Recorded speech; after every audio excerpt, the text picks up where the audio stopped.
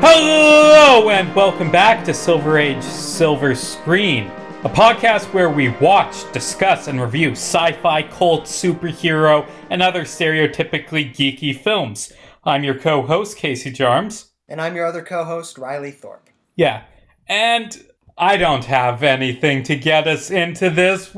You can see the episode name. We're doing Die Hard, the classic 1988 action movie starring Bruce Willis and Alan Rickman. It's a classic. It's a famous action movie. We have a lot of thoughts on it. Yeah, it was directed by John McTiernan, who arguably made the two best Die Hard movies, the first and the third. He also directed Predator, another classic action movie. He directed The Hunt for Red October, which is another incredible movie that I have not yet seen. This movie is become such an amazing cult classic for good reason. It's a good movie. And I'm going to be honest, I'm struggling to think of anything to say, because it's hard to look back at classic movies that we all know and love, and everybody loves Die Hard. Everybody says how great this movie is. It's like, what else can we say exactly? You know, I only watched this like a few years back for the first time. I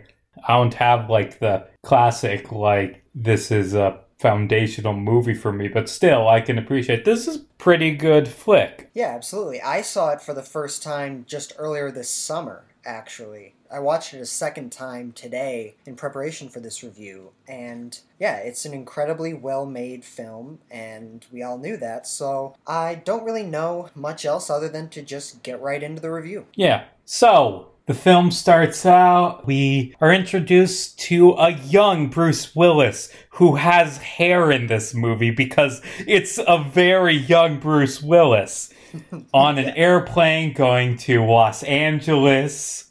He has a gun with him because this movie was made before 9/11.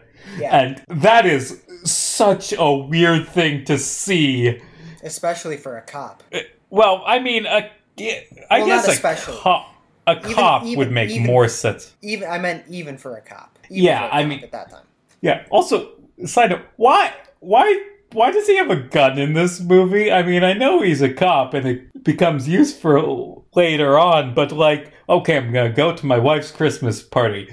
Better bring some heat. Like, and he brings it on the airplane, like, not even unloaded in the suitcase. Like, it's in his pocket. So the film opens up, the plane's landing in the airport, and a young John McClane, who's a tough but cool New York street cop, he's clutching the arms of his seat because he's afraid of flying. And I think right there, an interesting thing that we often take for granted these days is how impactful this film was to action films from a character perspective. Because up to that point, like especially movies in the 80s, if you think of like classic action movies, you think like movies like from Sylvester Stallone and Arnold Schwarzenegger and Wesley Snipes, Jean-Claude Van Damme, all those guys. Great movies. Well, I mean, Van Damme's movies are all terrible. Most of them are. But when you think of those guys, you don't relate to them as people. They're just big guys, roided out, jacked up, muscle men with big guns just walking into a crowd of people and just wasting them all. They're awesome, don't get me wrong, and they're classics, but you don't relate to them as people. This film very clearly establishes John McClane as one of the most compelling and relatable protagonists in an action film, especially for that time. He is afraid of flying. In the next scene, we see he is separated from his wife, and there's a bit of drama there. He hasn't seen her or his kids in like 6 months. He's having some trouble with his family, and he's just a regular guy that has some fears, anxieties, and problems in his personal life that we all experience. So I think that must not go understated, is how important it is that at this time we'd never really seen an action hero that was that relatable. And here it is, front and center. Yeah, and it's John McClane, it isn't just, oh, he's more relatable because he's not Arnold Schwarzenegger. He's not a 7-foot tall, buff, undestroyable killing machine. It isn't just that it makes him more relatable. It, as we'll get into as the film goes on, it makes him a much better protagonist and it's a much more interesting action movie. But we're getting ahead of ourselves. John lands in LA. He's there to try and reconnect with his estranged wife at a Christmas party.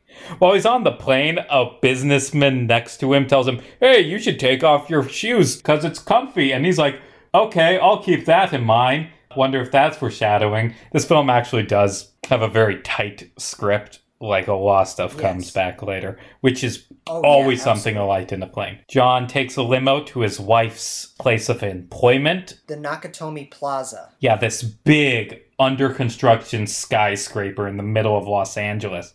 John's driven there by this guy, Argyle, in the limo, who's a bit of comic relief, and he exposits about his backstory, and he's a tough New York City cop, didn't want to leave the city, but his wife had this job offer in LA, so now they're kind of split up, going to try and make things better. He goes up, he meets with his wife, they argue a bit about their failing marriage. Him not trusting her, essentially. Yeah, that was one thing. Obviously, in that scene, we're introduced to his wife, Holly's boss, Mr. Takagi, and this douchebag that she works with named Ellis, who we're going to get into. Ellis's introduction has him snorting coke right as police officer John McClane walks in, which... Oh, Ellis, you dumb motherfucker. Didn't he also hit on Holly and, try to hook up with her at one point before that? Yeah, this film has a lot of sleazy characters. There are, 4 people total in this film who aren't utter assholes. When McClane goes to Nakatomi Plaza, he finds out that his wife is not using his name. She's using her maiden name. And he goes up to the party. It's the only people in that building are having this office-wide Christmas party. And he meets Ellis, Mr. Takagi, and they go into a private room and have a conversation and try to reconnect. But he starts an argument about her not using his name, and then it becomes about how he didn't want her to succeed in her new job, and they argue, as you said, Casey. And when I was watching the scene, it comes across to me like John McClane is a bit of an asshole to her. I mean, yes, but let's not talk ill of the dead. You said McCain instead of McClane. Oh, McClane, whatever.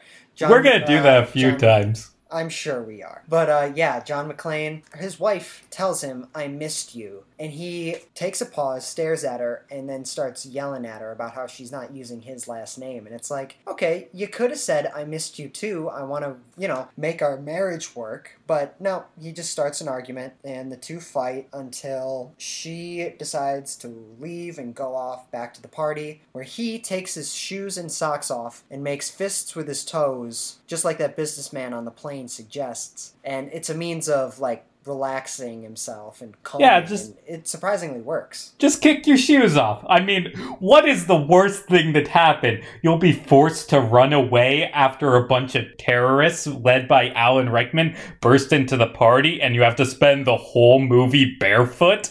I mean, what are the odds of that? Who would have ever thought that would have happened? Who would have ever thought that would have happened? Anyway, then Alan Rickman shows up with a bunch of terrorists. Alan Rickman, he plays a German terrorist by the name Hans Gruber. And good God, does he kill it again. Yeah. Alan Rickman, rest in peace. God, he was a phenomenal actor. Hans Gruber is just such a arrogant, intelligent, smarmy villain. And Alexander looked over his kingdom and he wept, for there were no more lands to conquer, which is a misquote. Or there's a point where he says, I will give you till the count of 3. There will not be a 4. Every line from Alan Rickman, as in the last Alan Rickman movie we talked about, is just great. He comes on screen and you feel the intelligence, the intimidation, the confidence this man has, and he kills it.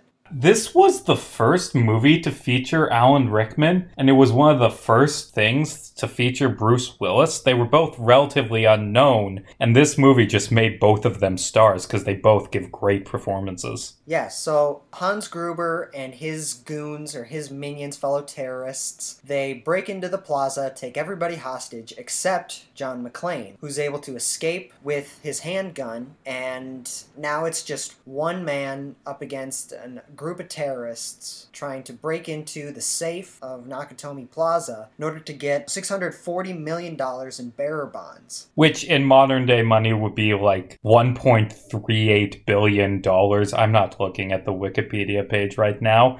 So yeah, it's a big heist. That's a lot of money! It is. Part of the reason why this film works is Hans Gruber. It isn't just that he's a smart villain, it's that he actually is smart. Like, the thieves have a very carefully planned out, intelligent plan. Like, the first thing we see, they pull up in the parking garage. They kill the guy at the front desk and replace him with one of their own members so he can, like, lead anyone away. Right after they take all the hostages, they cut the phone line so they can't call for help. And throughout the film, it isn't just that John McClane is outnumbered, it's that the people he's up against aren't idiots. They are tactical. Yeah, the conflict and the situations that McClane finds himself in are constantly evolving. Gruber takes Mr. Takagi upstairs to interrogate the computer access codes out of him that would give them access to the safe. But Takagi doesn't know, so Hans Gruber counts to 3, and he doesn't give it, so Gruber shoots him dead in the face, and sets one of his fellow terrorists to try to break into the safe.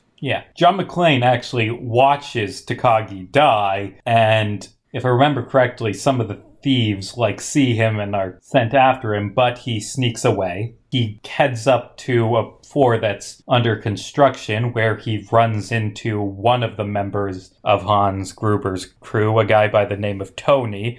They get into a little scuffle. John McClane tackles him down a flight of stairs, breaking his neck, steals his machine gun, and then decides to inform the thieves of his presence by sending Tony's body down on an elevator with written on his chest, "Now I have a machine gun. Ho, ho, ho."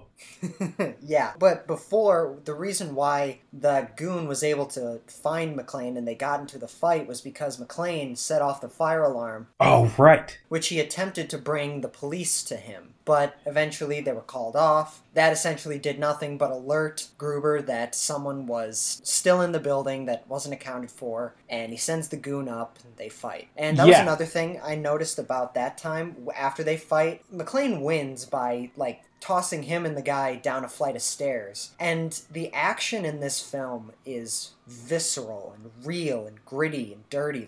When he fell down those flight of steps, I felt hurt, honestly. I'm like, oh God, that must be so painful. John McClane, like we were saying earlier, he isn't a big action hero. He takes damage during this film. He gets the shit beat out of him. There are several points where he just has to stop for 20 minutes of screen time because he's so beat up. Yeah, again, he's not just like a one-man tank that just walks into the group of terrorists and mows them all down. No, he's a guy who legitimately takes damage, and it hurts. After Gruber sees Tony in the elevator with the message on him from McClane, he realizes that whoever's doing this has skill. This isn't just a regular guy, it's not a security officer. This man has special skills and will mess all their plans up. McClane makes it to the roof where he uses the radio that he stole off of Tony to try to contact the police. Gruber and his goons pick up on the signal and send a bunch of the terrorists up to go kill McClane there. And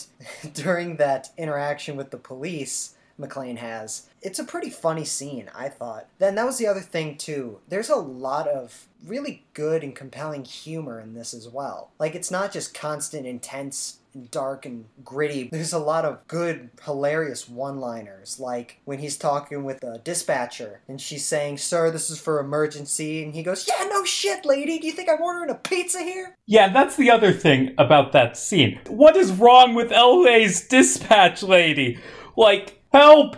I'm being murdered! Sir, you have to call 911. You can't just do it on the radio. Please, they're killing me! Gunshot, gunshot, gunshot. Oh, well, send one cop there to check it out, whatever. And that's exactly what happens. While he's on the radio with the police, a bunch of the terrorists show up and they have a shootout, in which McClane barely escapes by using the strap of the machine gun to grapple down to the vent system and just barely survive. Again, really intense, really gritty stuff. I had seen the movie and I was like, no, come on, grab the other ledge, come on, no.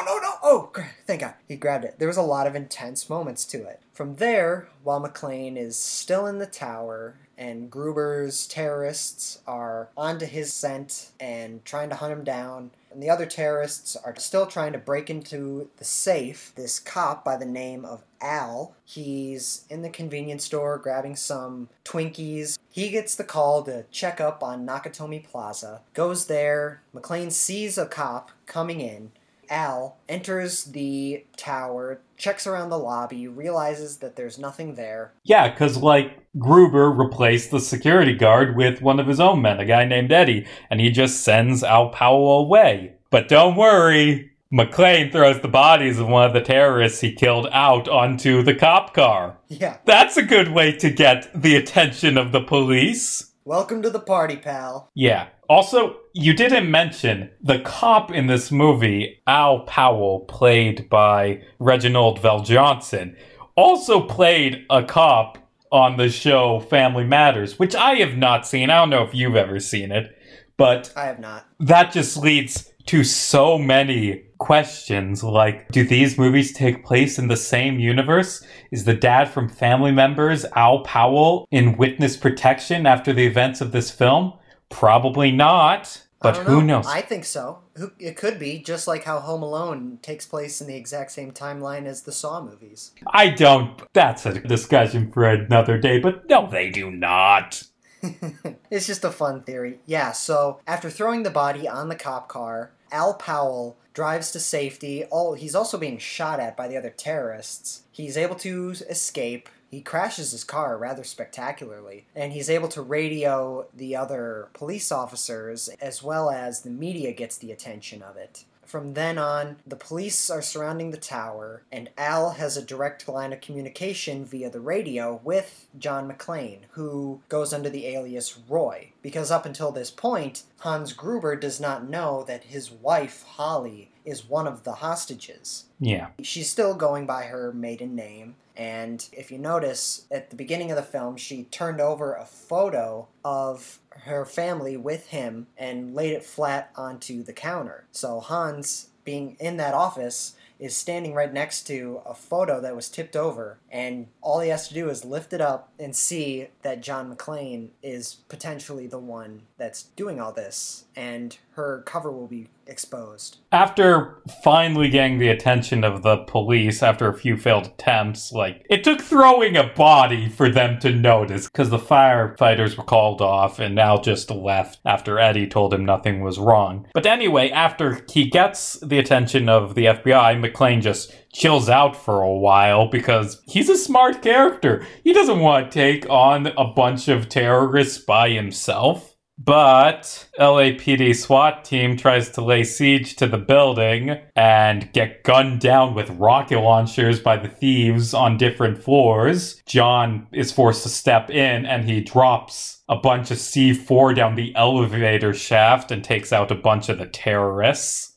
We keep saying terrorists, and the film does. Hans Gruber is not actually a terrorist. He is just a petty thief, albeit an exceptional petty thief, who's only pretending to be a terrorist to manipulate the police. Mm-hmm. After multiple failed attempts of the police trying to get into Nakatomi Plaza, Ellis, the one and only, decides he's going to make a deal with Gruber to give him the man that they have been searching for. Although, did I miss something? Oh, yes. Before that, McClane and Gruber do have a one-on-one conversation over the radio. McClane just torments him, and Gruber calls him a cowboy. Yippee-ki-yay, motherfucker. Yep, one of the most iconic lines in cinema history, and John McClane's catchphrase throughout the rest of the series. So now he's had some more interactions with him, and over time, Gruber is starting to get a better and better idea of who McClane is. However, he doesn't know his name, doesn't know much about him, until Ellis, the sleazy corporate douchebag that Holly works with, decides he's going to negotiate with Gruber to save all their lives in exchange for John McClane. In that scene, not only does Ellis tell Gruber everything about McClane except for his relationship with Holly, but he has probably one of my favorite lines in the entire movie. He's talking to Hans, trying to convince him to take the deal with him, and he goes, "Hans, bubby," and then goes on with his pitch. He's just an asshole. I don't know the actor's name who played him, but good God, did he sell it. He is played by Hart Bochner. He was in a lot of stuff, but I have not seen any of this but Die Hard, Children of the Dust, Liberty Stand Still, Rich and Famous. He was on Scandal, but I haven't seen that. I haven't watched it either. But yeah, he killed it as Ellis, though he had limited screen time, as the next scene, after Al and McClane talk a little bit about their kids, McClane tells Al that he has 2 kids. Al tells him that his wife is pregnant with their first. Gruber interrupts their conversation, telling him that Ellis has given him his name and how he's a New York police officer, and Gruber threatens to kill Ellis if McClane didn't give himself up and give him the detonators, because that's essentially what McClane has over Gruber at this point. When he killed one of the goons earlier, he took his bag, which is full of C4 plastic explosives and all the detonators for the bombs. And that essentially gives more motivation to Gruber as to why he needs to take out McClane. He's not just a pain in his ass, he legitimately is thwarting his plans now. And like we mentioned, their conflicts continue to evolve. This is a really simple story, if you look at it. It's just a guy who's good at his job, being a cop, stopping criminals, and he's stuck in a tower with a bunch of criminals trying to kill him. But despite the fact that it's so simple, the conflict is constantly evolving. Gruber's trying to kill McClane because he's trying to thwart his plans. Then McClane has to try and bring the police here, and then McClane steals the detonators to the bombs. And it's just constantly evolving, and it just keeps you on edge, and it's thrilling from start to finish. Anyway, Gruber has Ellis call John to tell him to surrender. John doesn't, and basically just goes, "Ellis, you moron, they're going to kill you." And Ellis is like, "What? No, they aren't." And then he dies because, of course he does. Yeah. Dumbass. Yeah, it's all the drugs, I'm telling you. Yeah. Stay away from drugs, kids. John McClane keeps moving around the building, hiding. While on the roof, he runs into Hans Gruber, who's up there for some reason. But before that, sorry to interrupt, but I believe the FBI show up, and they essentially take over the entire scene, take over the case. Gruber, in his communication with the deputy, demands that terrorists from all around the world, from Ireland and Singapore and just terrorists from all over the world, he demands they be released. Though it's also revealed that he does not know these people. He's just pretending to make demands to keep them busy until the FBI shows up, and which they do, and they take over all the scene. And then, while Gruber is snooping around up near the roof, he runs into McClane. Gruber immediately is like, "Oh, wow, gee whiz, I am an American and not a British actor pretending to be a German actor pretending to be an American. I am just wandering around. I'm not evil." And McClane gives him a gun. He's like, "Mwahaha, you have given me a gun." Points it at McClane. Gun is empty. They are formally introduced now. And then more thieves show up to rescue Gruber. Big shootout with McClane. Gruber runs away. He's able to get the detonators after they shoot the glass, forcing McClane to run on broken glass on bare feet. Yeah, they just shatter some windows and McClane's feet get cut all up. Because again, throughout this whole movie, no shoes. Yeah, who would have known? Shoes, very important. At this point, Gruber has the detonators. His plan is going to motion, and McClane is wounded. He has broken glass cutting up his feet. As McClane is pulling out the broken glass, he talks to Powell some more. They become better friends. Powell reveals his backstory of how He shot a child holding a plastic gun and was put on desk duty, and that backstory hasn't aged well. Meanwhile, the FBI, there are two FBI agents. They're named Johnson and Johnson. They're both assholes. They caused the opioid crisis. They decide to cut the building's power, which is exactly what Hans Gruber wants. Because earlier in the movie, it's shown that there are a bunch of locks on this massive safe. Why does Nakatomi have $1 billion in bearer bonds just sitting in their skyscraper, by the way? Because plot convenience, that's why. Get a bank! But anyway, they have this massive vault. They have an electronic lock, which one of Han's main minions, a hacker named Theo, gets through. Then they have a bunch of mechanical locks, which they drill through. But then there's a big electromagnetic lock. And the FBI cuts the building's power to try and sweat out the terrorists. Exactly what Hans wants. And they open up the vault, and they got all the money inside. Another thing I can't believe we forgot to mention, the first terrorist that is killed off, Tony, is the brother of another terrorist named Carl, who does not react well to his brother being murdered. Well, self-defense. And becomes really, really obsessed with murdering John McClane. And is like the secondary antagonist, this guy named Carl, who's just this big, scary dude. John McClane realizes, wait a minute, why was Gruber on the roof? There must be bombs on the roof, because why would he want the detonators after I destroyed the C4? There must be more C4 on the roof for some reason. I need to get up to the roof. But as he's going up there, McClane is stopped by Carl, and they have a fight. And Carl points a gun to McClane's head and doesn't pull the trigger because he wants to taunt McClane. And McClane disarms him, and they fight. And Carl gets hung by some chains, which is brutal. McClane tells Al to apologize to his wife for him if he doesn't make it out. Gruber has his minions take all the hostages up to the roof so that they can be extracted by helicopters. You see, his real plan is to escape through the parking garage after he blows up the roof, and everyone thinks that he's dead because everyone on the roof was killed. It's a smart plan. John stops this. He scares off the FBI guys right before the roof explodes. He escapes the roof by, tying a fire hose to him and just swinging down in a really cool scene. Yeah, McClane shoots his gun in the air to get them all to go back into the building, at which point the FBI agents are in the helicopter and mistake him for a terrorist and start shooting at him. Well, one thing we did forget to mention was how every once in a while it would cut back to these media personnel who are trying to get the story, and they eventually track down McClane's kids being taken care of by their nanny.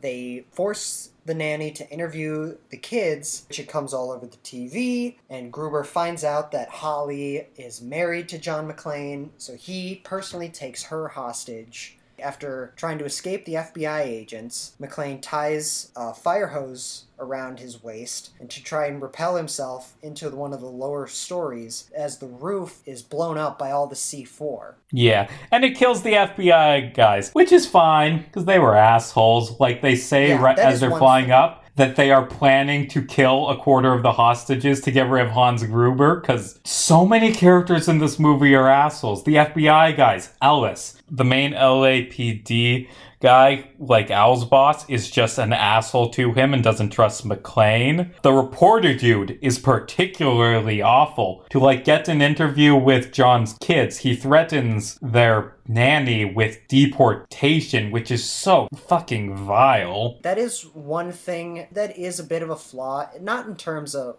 as it pertains to the FBI agents. That is a bit of a flaw. It's often portrayed in media that local police and the FBI just do not get along, and the FBI are very controlling and douchey and all that. But from my understanding, albeit limited understanding of the FBI and their role in criminal investigating and stuff like that, that's often very dramatized just for movies. From what I understand, the police and FBI work very well together quite frequently when it comes to cases. Again, it's just a unrealistic dramatization, but in this film, the FBI agents are particularly vile in that they're laughing as they're saying, yeah, I'm good with losing 25% of the hostages. Yeah, no big deal. That was a bit unrealistic for me, personally. Yeah, I don't know. The FBI has done some scummy things over the years. Oh, yeah, absolutely. But I just felt like it was a little bit over the top. Maybe. But anyway, hostages are saved.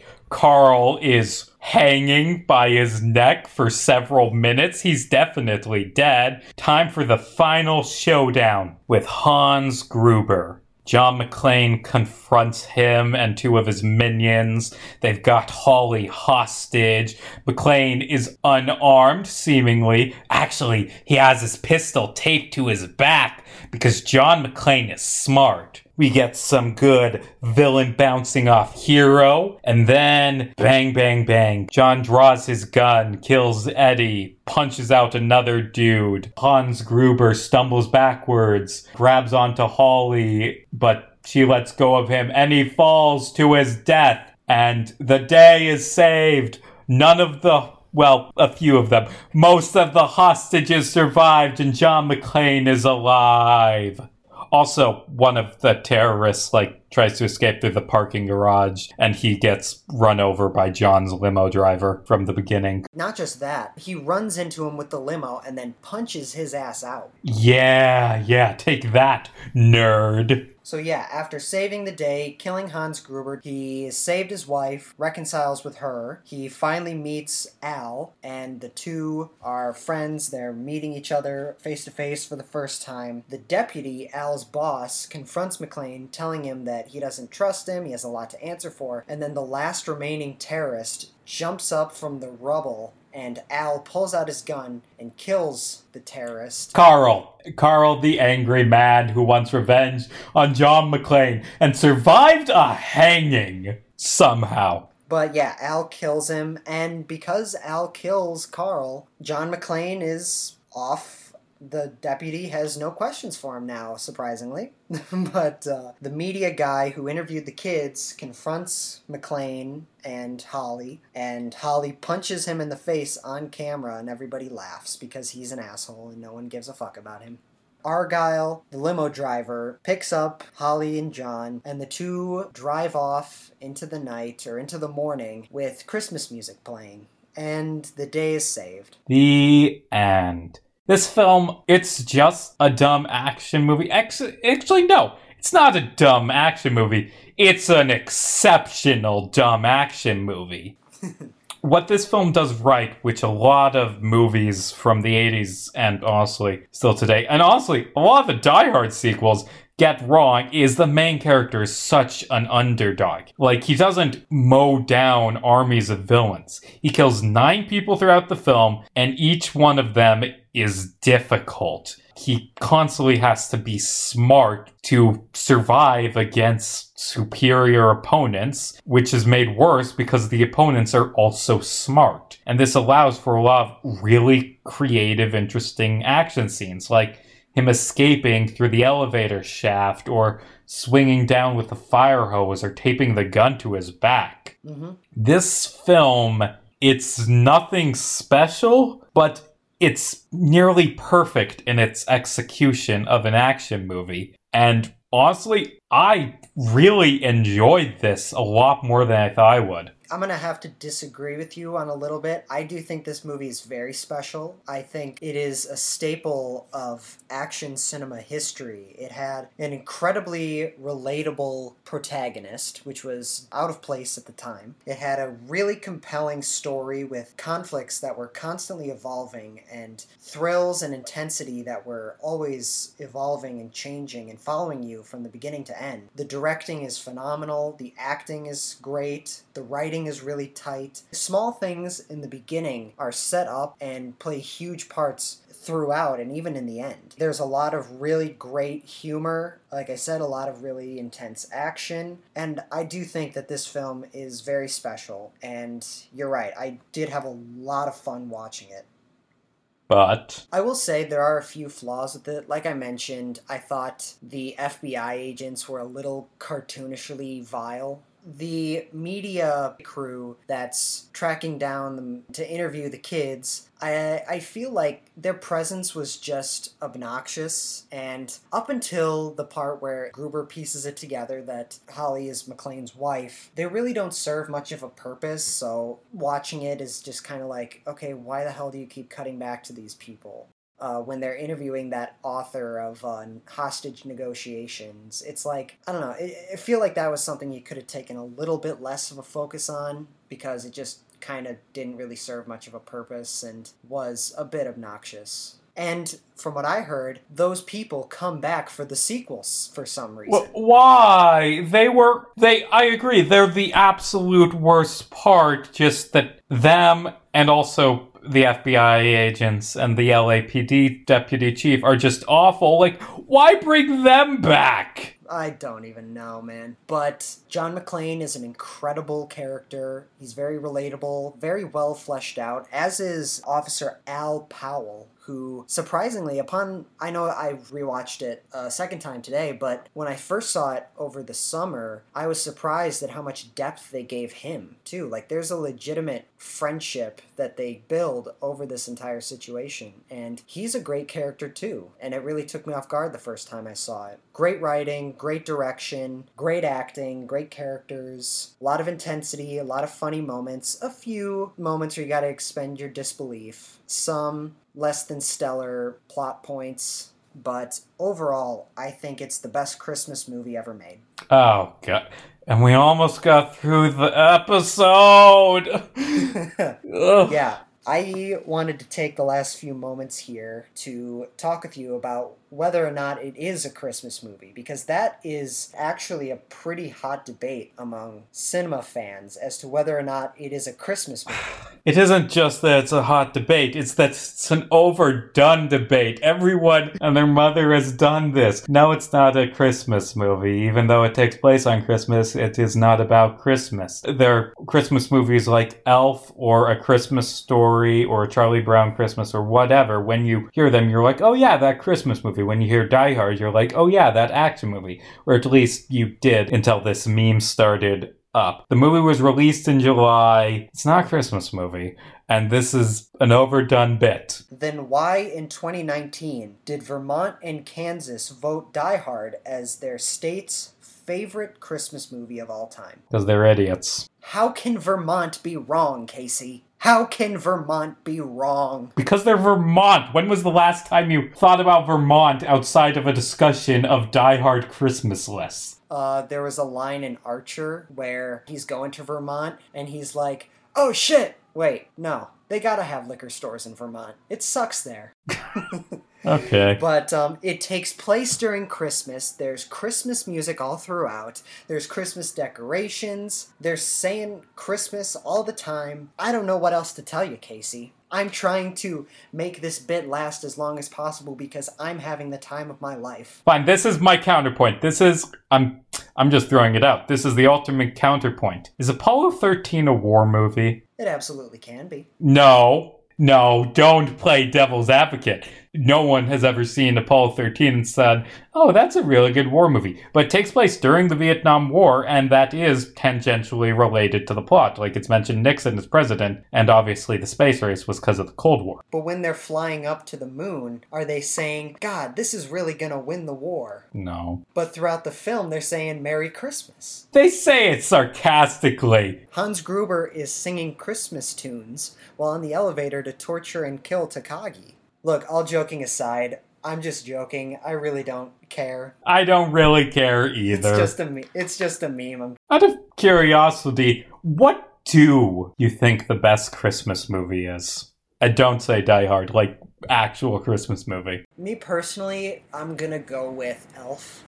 Yeah, I was going to say that. Because Christmas movies are such a subjective, it's really almost 90% nostalgia. And keeping that in mind, for me, it's either Elf or Home Alone. Both because those are good movies, but mostly because I watched them with my family when I was a kid on Christmas. So, they're good memories.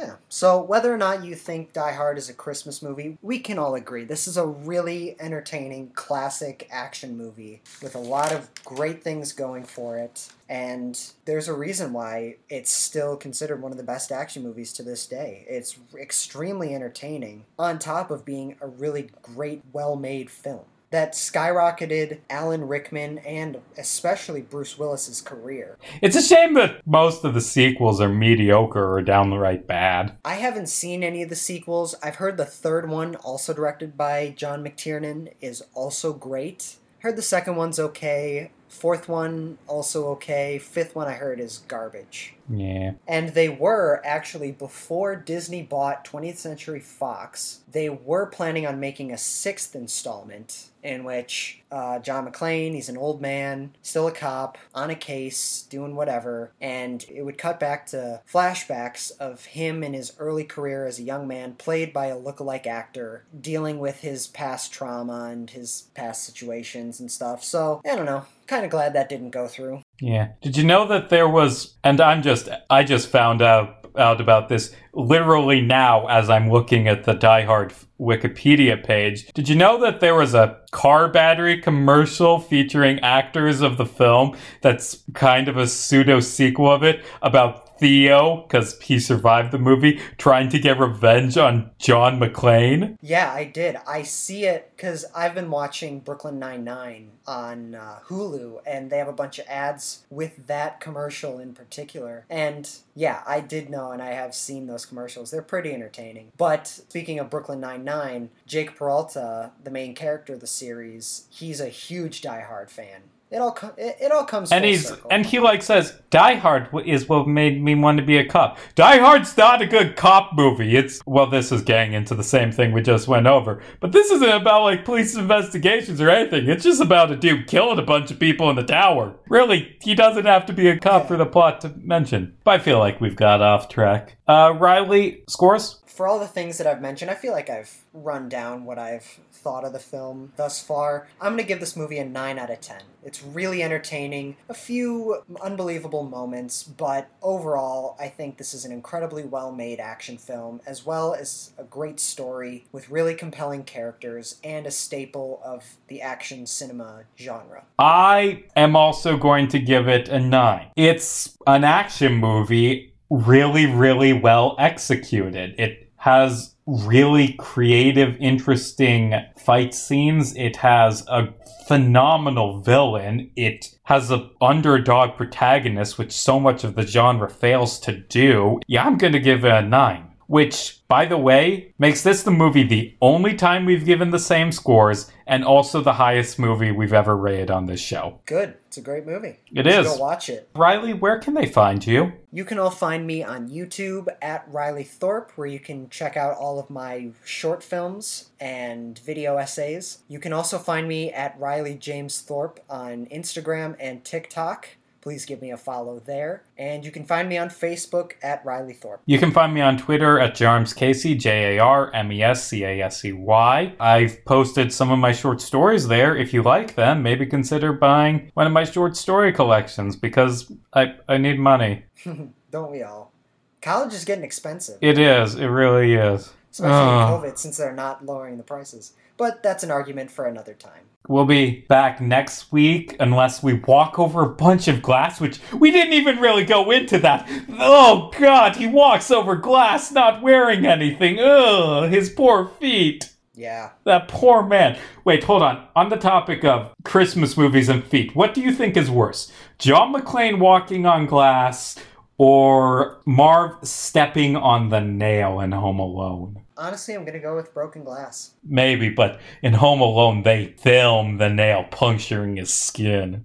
Next episode, we aren't doing a Christmas movie. I mean, we just did 2 pseudo-Christmas movies, but we're doing just regular movie because it's right before Christmas, and that's when you want to do a normal movie. Also, we record episodes weeks in advance. We're doing all this Christmas talk before Thanksgiving. But anyway, we'll be reviewing a Spider-Man movie. Which one? It's my favorite one. Which one is that? You'll have to watch the episode to find out. As always, I'm Casey Jarms. And I'm Riley Thorpe. And hey, it's just a movie. Don't lose your head over it, especially not to a ladder.